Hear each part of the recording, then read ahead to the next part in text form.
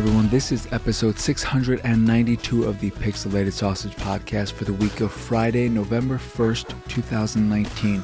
I am your host, Mark Kuznez, and today I'll be talking about Lonely Mountain Downhill, Children of Morta, The Surge 2, and Into the Dead 2. A lot of twos on this episode. It's episode 692. You got The Surge 2, Into the Dead 2. You could say there are too many twos on this episode. I wouldn't say that, though. I like a party of two. People come up to me all the time and they're like, "Hey, Mark, you like that party of five?" I'm like, fuck that party of five. I like my party of two. Thank you very much. I don't want a party of five. I don't need those 3 extra people. 2 is more than enough for me. But before I get to all that nonsense and what I've been playing, because that is in fact what I've been playing, otherwise I wouldn't have mentioned those games. I wouldn't just be like, hey, I'm going to talk about these games that I haven't been playing, because you know what, they seem like they work well together. I mean, 2 of them have 2 in the title, and there's 2 of them, and I got 2, and it's 692, and we're 1 day away from November 2. Just like, why am I not wearing a tutu? Maybe I am wearing a tutu. You can't see me, and I very well could be wearing a tutu. So picture that. Anywho,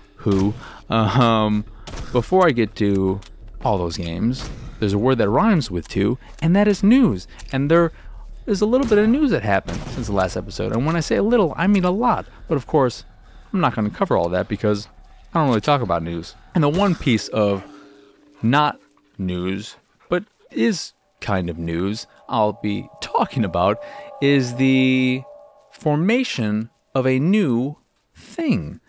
And what I'm talking about happened last week. It happened before the last episode, but I just was having so much difficulty putting that episode together that I just wanted to talk about what I've been playing and get the hell out of there. But what happened last week was a bittersweet thing that I'm still emotional about to some extent, but Ben Hansen, who hosted the GI show and has been there, he was at Game Informer for 9 years, left. That's why I said was. And he left to form his own thing called MinMax. That is MINNMAX. One word, both M's capitalized, and there are 2 N's. For Minnesota and Minneapolis. You know, where Game Informer is.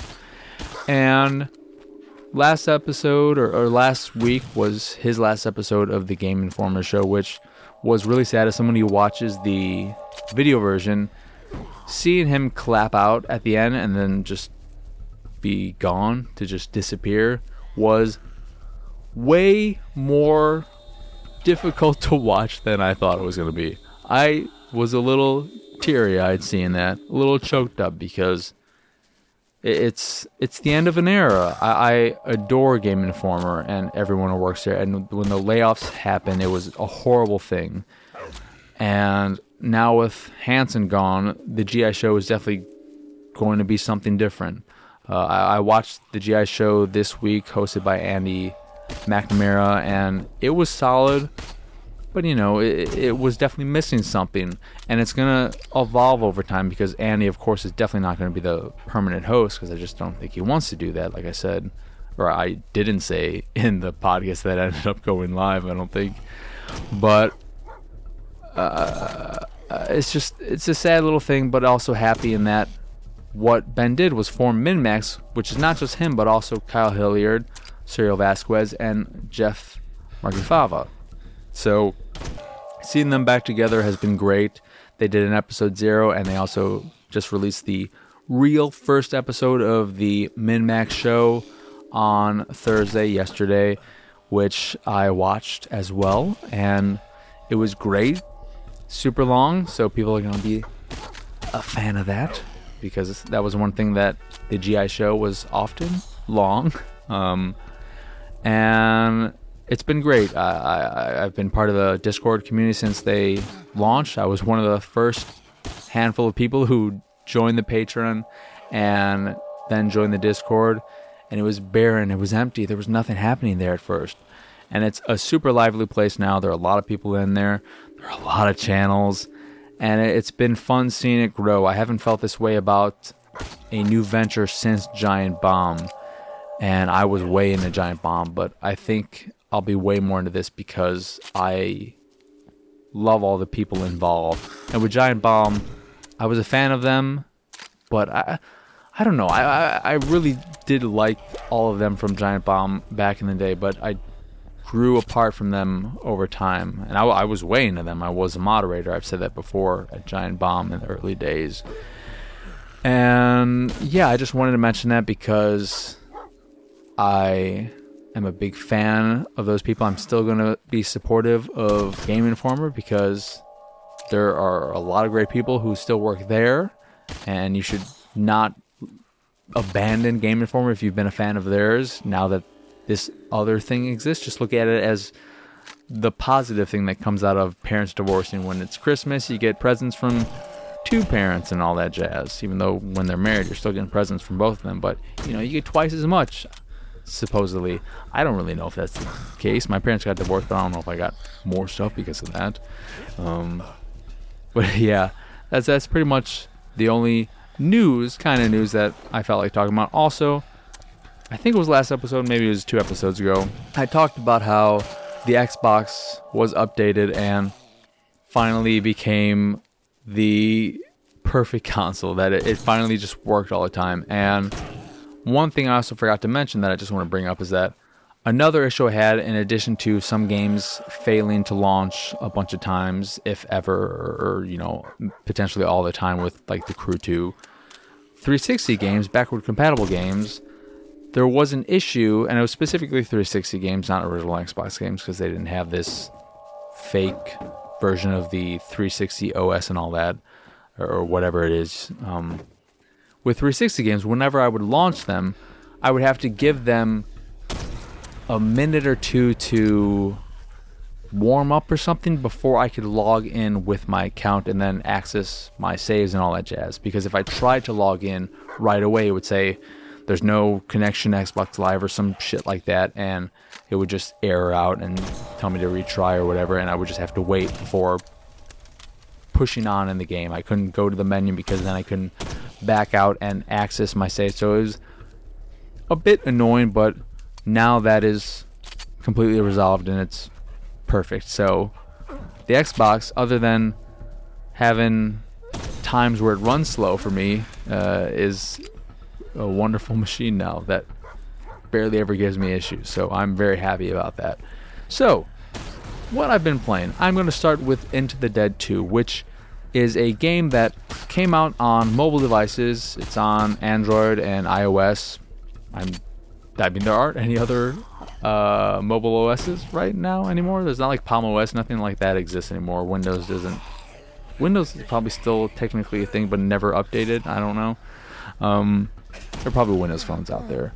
But it was a free-to-play mobile game that is now making its way to Switch. And it is an endless runner, a first-person endless runner where you are going through hordes of zombies, taking some out along the way, but doing your best to dodge a lot of them. And it's not too bad.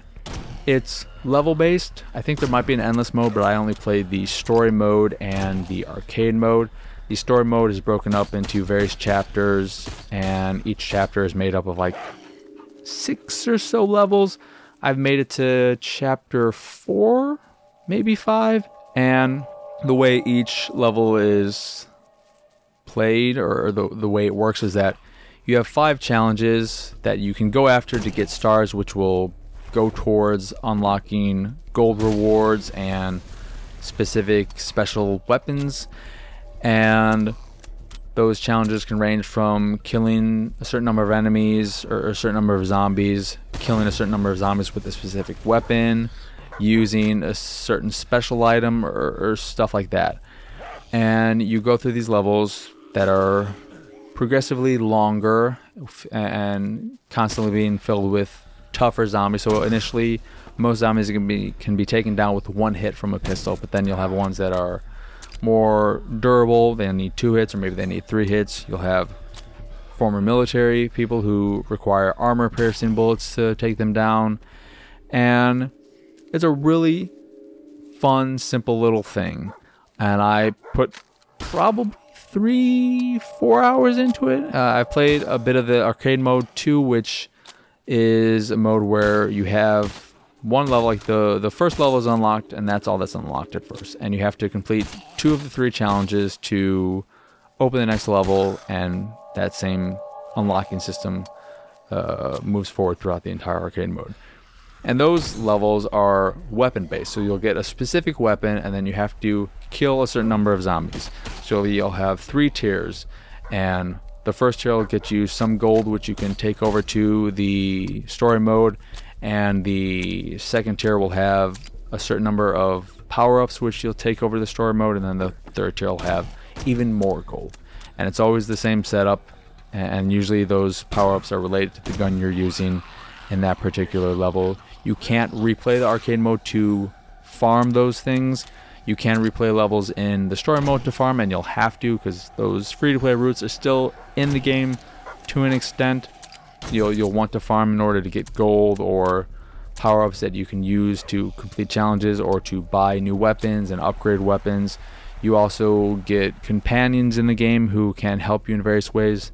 At first you just get dogs, which can find ammo in the levels, and later on you'll get like full-on military teams which can shoot like a barrage of bullets in front of you and just take out hordes and hordes and hordes of zombies. And I like it.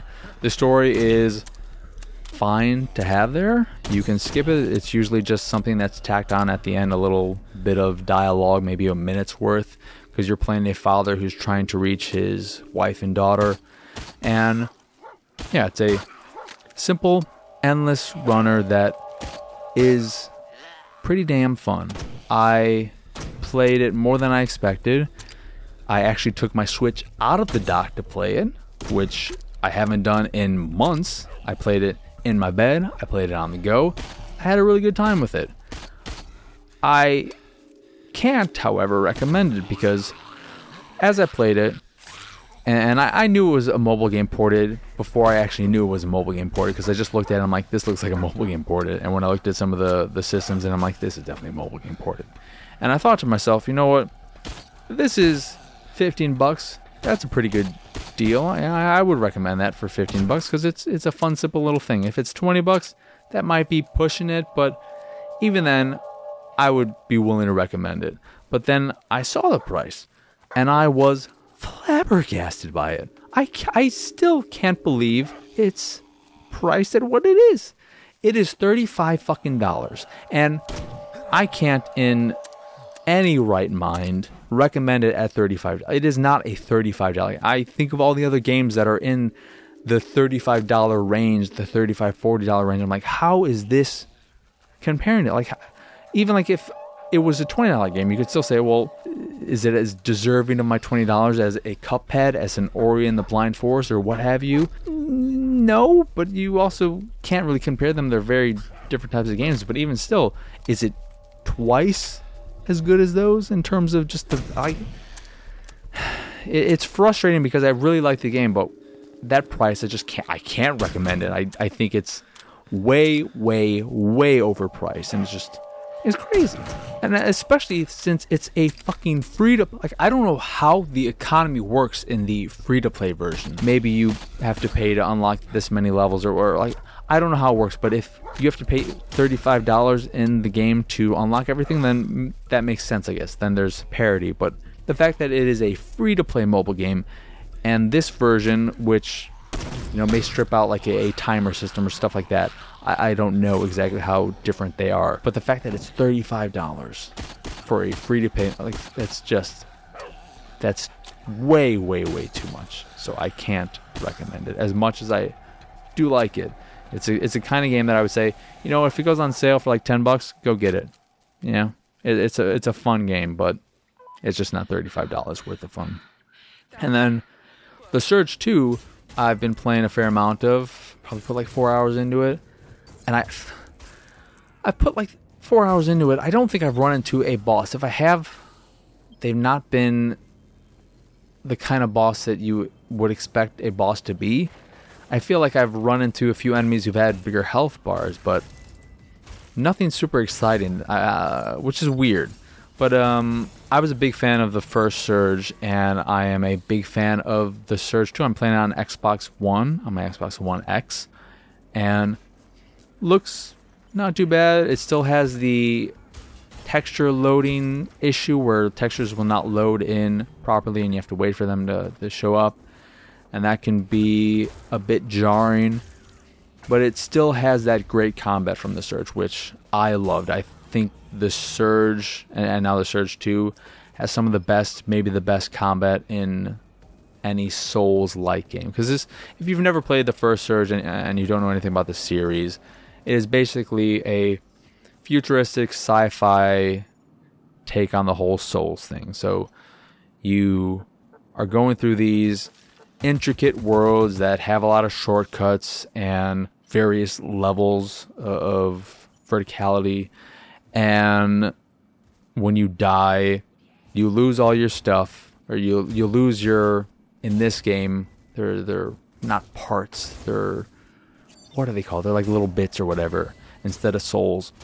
And you can get back to where you died to regain that stuff, and you have a specific time limit before that stuff will just disappear. By killing enemies along the way to your bits, your timer will go back up. And if you die before getting to them, of course, those are gone forever.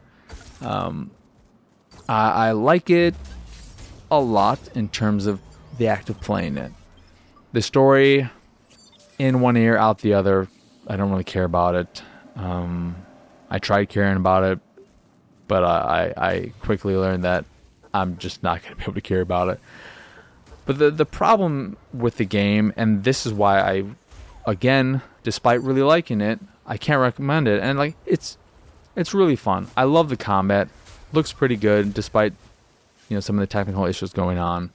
It's not a big game in terms of its file size. It runs well in terms of frame rate and all that. But, and this could be because I'm playing it off an external hard drive. I don't know. Maybe if I put it on the internal hard drive of the Xbox One, it would be different. It would act differently. I don't know. But the load times are pretty bad. Just the act of loading the game up initially and then getting into the game are not great. However, the load time when you die and have to respawn, or have to wait to be respawned, are atrocious. They are borderline unforgivable. Like, it's so bad that I question every time I die if I even want to bother waiting to be respawned and continue playing. And when I say they're bad, I timed them, and they come in at just under or exactly at 3 minutes. And that is 2.5 minutes too long. Even 30 seconds would be a bit much, but to wait 3 minutes to be able to play again is a nightmare. It is horrible. It gets to the point where I just, like, every time I died, I would just then go start doing something else and be like, oh, it's back, and then I would start playing again. It changed the way I played the game, because instead of wanting to be a bit more aggressive and feeling like, okay, whatever, if I die, I'll just come back and then I can get my souls and I can go at it again, I played it way more cautiously, because not only would I lose my souls, my bits, and have to get them before the timer runs out or whatever, I would also have to wait those 3 minutes to be able to do that. And after a while, I just got to a point where I'm like, I really like this game. It's a lot of fun. The combat, I like. The thing about the Surge is that the way upgrading your dude or lady works is that when you attack enemies, you can specify body parts to attack, and you'll see in either gold or blue. Blue means they're unarmored, and gold means it's an armored piece. And depending on that, the amount of damage you do will be higher or less. And the way you get new armor and new weapons is that you focus on that appendage, and you see, like, okay, they got body armor that I really want. I'm going to attack the hell out of it, and after a point, you'll have, for me on the Xbox One, the X button will show up on screen, and you hold that, and you do a finishing move, and then that component or that part will be there so that you can build that item. So with weapons, you just get the weapon. With armor, you will get a blueprint for the armor and then components to build that armor, and that also costs bits to do. And I love that system. I love it as a way to gain new armor and new weapons, and I love it as a way to get new components to build these bits of armor and upgrade items. I really love that. But the load times are killing me, and I can't keep playing it as it is. I hope it's updated soon to fix that problem. It could, like I said, it could be an external hard drive thing. Maybe if I put it on my internal hard drive, that would be all that I would need to do to resolve it. You know, I'm sure on PC, playing it off an SSD as well, it would be fine. But specifically on the Xbox One, or maybe even more specifically on the Xbox One X, I don't know if this is a problem across all Xbox Ones. But for me, in my personal experience with the game, playing on an Xbox One off an external hard drive, the load times whenever you die and have to wait to be respawned are 3 minutes every single time. It is super frustrating, and I can't take it. It's not the worst load times I've ever dealt with. The worst still belongs to Sniper 3. What is it? Sniper Ghost Warrior 3, which I don't think had bad load times when you were in the game, but that initial launch after you hit start in the menu to get to the game, it was like 5.5. It was insane. It was over 5 minutes, but I don't know if it was close to 6 minutes. I don't know if it was closer to 6 or to 5, but it was a ridiculous amount of time to wait for the game to initially launch. But after that, it was fine, and I would be okay, still annoyed if that was the case with the Surge 2. But the fact that it is specifically when you die and have to wait to be respawned, like when you enter new areas, that load time is fine. Like, that load time is not bad at all. But it's when you die and have to respawn. And in a game like this, a Souls-like game where you are expected to die a lot. You know, you get into new areas and you don't know where enemies are, and they jump out at you, and they could be up from the sky. I've had enemies drop from the sky on me and stuff like that. When you're first entering these new areas, you don't know how things are going to play out. You don't know where enemies are located, and it's easy to get overwhelmed. I also, while I like the majority of the enemies and the way they attack, you know, it's a game where once you figure out an enemy's pattern and how enemies with that specific weapon work, it's easy to avoid them and deal with them regardless of the difference in strength.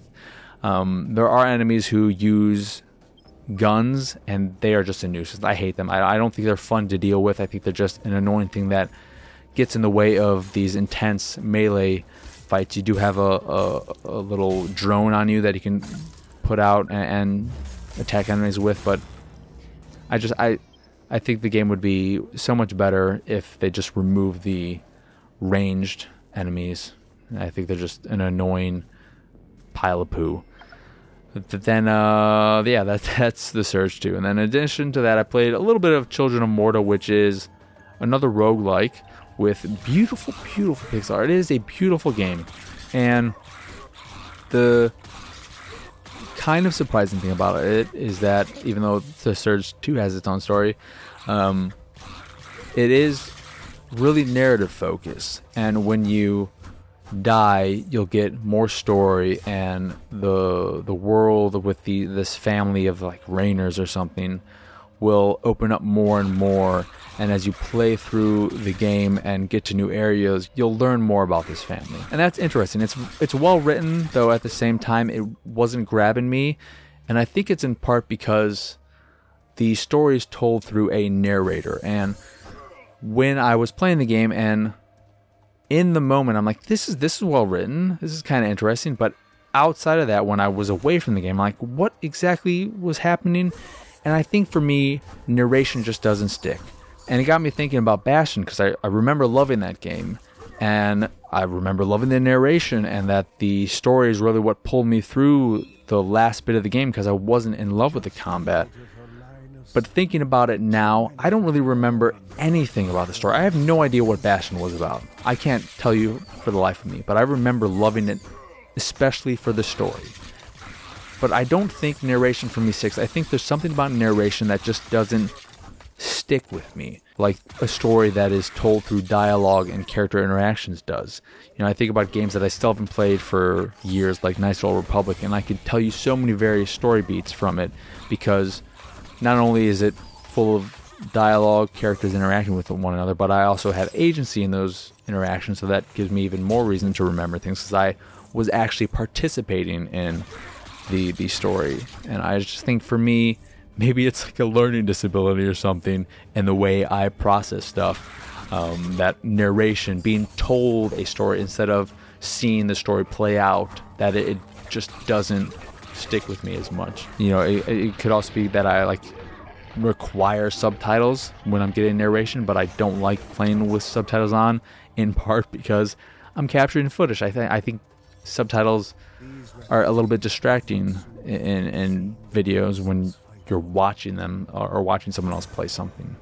But all that said, I haven't talked about the combat and the game itself. And the reason for that is because I think while Children of Morta is a very, very pretty game, and I like the progression system, I think all of that is really well set up, I just don't have any fun playing. I think the combat is super boring and lacks the depth I would like it to have. The way it works is that you move your character with your left analog stick, and then you can attack with either one of the face buttons, I think it's X, or you can just use the right analog stick to attack in a direction.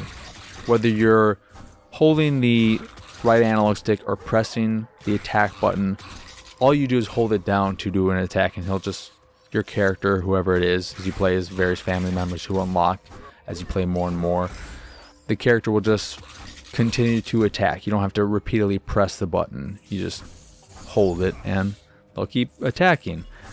And it wasn't fun. I find the difficulty jump when I finished the first area and then I went to the second area, it just felt so overwhelming, and it felt cheap in a way that I was just like, okay, I've tackled the first area, I can't wait to get to this new area and see new enemies and see a whole new world, essentially. And just like, well, there are now these ranged enemies that are being a bit of a pain in the ass, but now you're just throwing way more of the enemies from the last area at me. It's just super frustrating, and I never enjoyed the act of playing it. The progression system I like because you play as one of the family members, and there are certain skills that you upgrade via gold that you obtain during various runs, and those particular skills are good, or they work across the entire family. They're family skills, essentially. And then you have certain character-specific skills, and even in some of the character skill things, they have stuff that will benefit the entire family as well. You get these skill points as you play and level up these various family members. The skill points, when you die, don't disappear, which is also nice, so that leveling up isn't something that you miss out on. So the roguelike aspect and the way you get through it is just by playing it more and more and getting stronger so that you can tackle the newer areas more easily.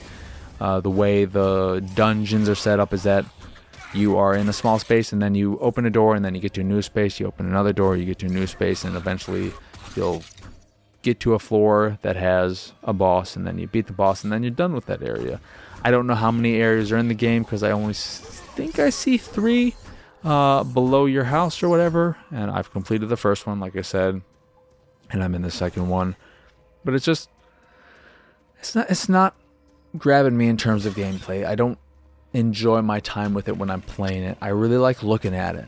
I like the progression system. I think the story, while it's not grabbing me, is interesting and engaging in the moment, and I think for people who don't have an issue with narration, they'll probably really be into that.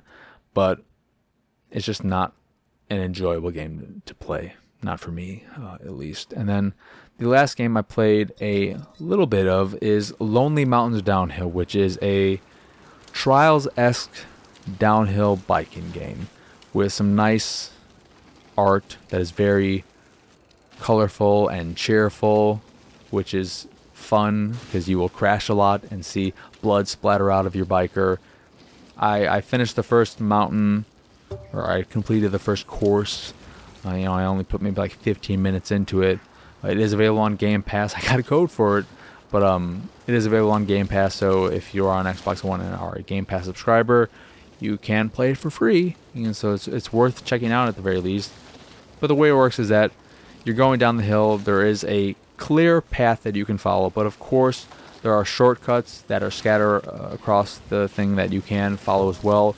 You can create your own path if you figure something out, and it's a fun, simple little thing. There's no music, I don't think. I think it's all just ambient sound from what I remember. It's a very chill game, despite the fact that you will be dying a lot probably.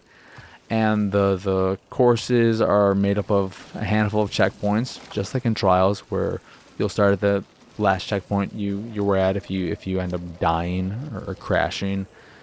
And yeah, it's a fun little thing. It's kind of, I mean, the other game that is reminiscent of this is Descenders, and I think I like this game more, but I've put more time into Descenders, and I would have to put more time into this. The one thing I'm not super hot on so far is that I'm just, in the time I've played with it and looking at the way the progression system works in Lonely Mountains Downhill and how you unlock new areas and new courses and all that, it's not entirely clear. And some of the stuff, just scrolling through and looking at it, I'm like, I have to do all this just to unlock this one. Like, it seems like it's overly difficult in terms of the challenges and what you need to do in order to unlock certain things, and that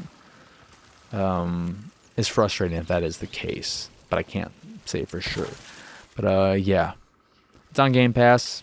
It's not too bad. But yeah, that will do it for this here episode of the Pixelated Sausage Podcast. Once again, I am your host, Mark Krishnez. Y'all can find me on Twitter and pretty much everywhere at PX Sausages. The site is, of course, pixelatedsausage.com, where you can find this podcast, the Pixelated Paranormal Podcast, and Attack the Backlog, which are all available on podcast services across the globe. You can also check out the video version of this here show. I forgot something. They are available on podcast services across the globe. What is available? This podcast and the Pixelated Paranormal Podcast and Attack the Backlog. I'm just saying it all over again. They are available on podcast services across the globe, like Stitcher Radio, Google Play, Apple Podcasts, Spotify, and Pandora.